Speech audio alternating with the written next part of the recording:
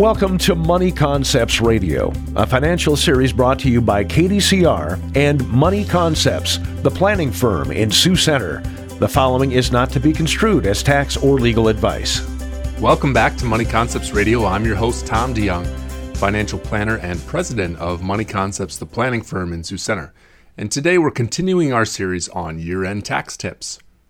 Last time we talked about harvesting capital gains, especially for those in lower income tax brackets.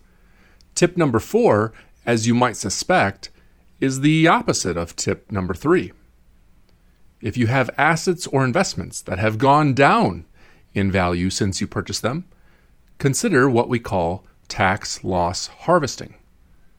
This might be much more likely than last year, considering the stock market year we've had so far in 2020. Now, why harvest a tax loss? Certain investments that are sold for less than what you paid for them qualify for this strategy.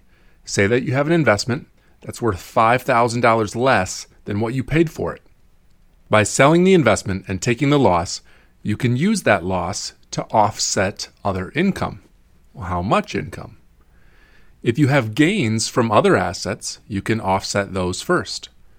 But these losses can also be used to offset up to $3,000 of ordinary income, such as wages, and additional losses can be carried forward to future tax years.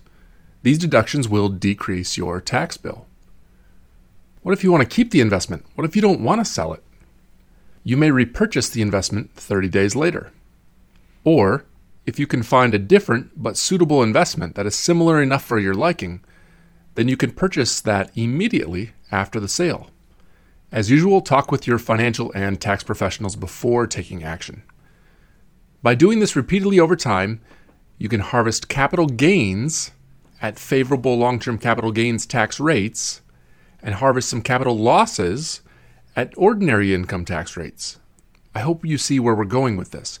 You can potentially take tax deductions at a higher tax rate on some of the losses and pay lower tax rates on the gains. And the difference between the two tax rates is savings in your pocket. Or, as we discussed in our Make Your Giving Go Further series, you can harvest the losses for your own tax deductions, but gift the assets to charity that have made money, and the capital gain simply goes away. Again, be sure to discuss these strategies with your financial and tax professionals before taking action. Thanks for listening. Join us again next time for part 5 of our series on year-end tax tips here on Money Concepts Radio. This has been Money Concepts Radio, a financial series brought to you by KDCR and Money Concepts, the planning firm in Sioux Center. You can reach Money Concepts at 712-722-0278 or find us online at www.theplanningfirm.com. All securities through Money Concepts Capital Corp., member FINRA, SIPC.